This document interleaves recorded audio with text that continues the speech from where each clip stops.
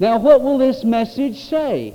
Now, I've heard some people give messages in tongues, and then I've heard interpretations, and I really wondered if the interpretation matched the message in tongues. You have too, no doubt, been there a few times. Now, let me get it to you this way. Let's say a person stands up and speaks in tongues as a message for 2 minutes. Does that mean the interpreter has to stand up and speak in tongues for 2 minutes also? Let's say the person giving a message in tongues stands up and speaks for 30 seconds and sits down. The person interpreting stands up and speaks for 5 minutes. How can that be? Well, it's simple. It's in the key of the word interpretation. And really, I'm discussing two gifts at one time because it's difficult to separate the two of them. It is interpretation, not translation. And this is where we get worried about whether or not the message that God gives us to speak forth will be interpreted, because we're afraid they won't know just exactly what we said. We don't know what we said. I don't know why we're worried anyway. We don't have any idea what we said most of the time, so why should we worry about it anyway? It is interpretation, and therefore it will not be a literal word-for-word translation of what you said. So don't worry about it. As God instructs you to give forth a message, give forth that message. Now, we know that He has placed a limit in chapter 14 on the number of messages in tongues that can be given. What is that number? 3. He placed that limit there. I had a youth group one time. I wasn't the leader of the youth group. Another gentleman was, and they were having prayer meetings, and they come to us one time and said, "We had 50 messages in tongues and interpretation last night." I thought, my goodness, you're hard of hearing. If the Lord couldn't get it through in 3 messages, son, I wonder if we can hear Him, you know? Anyway, God will use you to speak forth a message, and your question in your mind is, will anybody interpret? Are there people in this congregation who have the gift of interpretation, who have at least manifested the gift of interpretation on occasion? Is there? Yeah, yes. Yes, there is. There are people who have manifested the gift of interpretation. What if you're in a congregation and you don't know? What do you do? If I didn't know, I'd keep silent.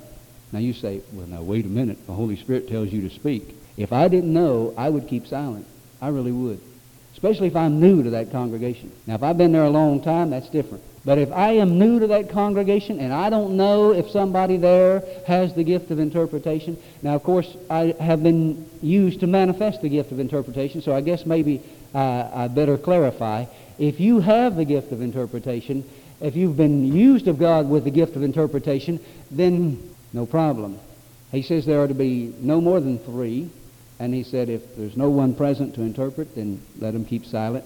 So there are very clear-cut guidelines to go by. And if we go by those guidelines, we're not going to be afraid of getting into the area where people will accuse us of doing all kinds of funny things.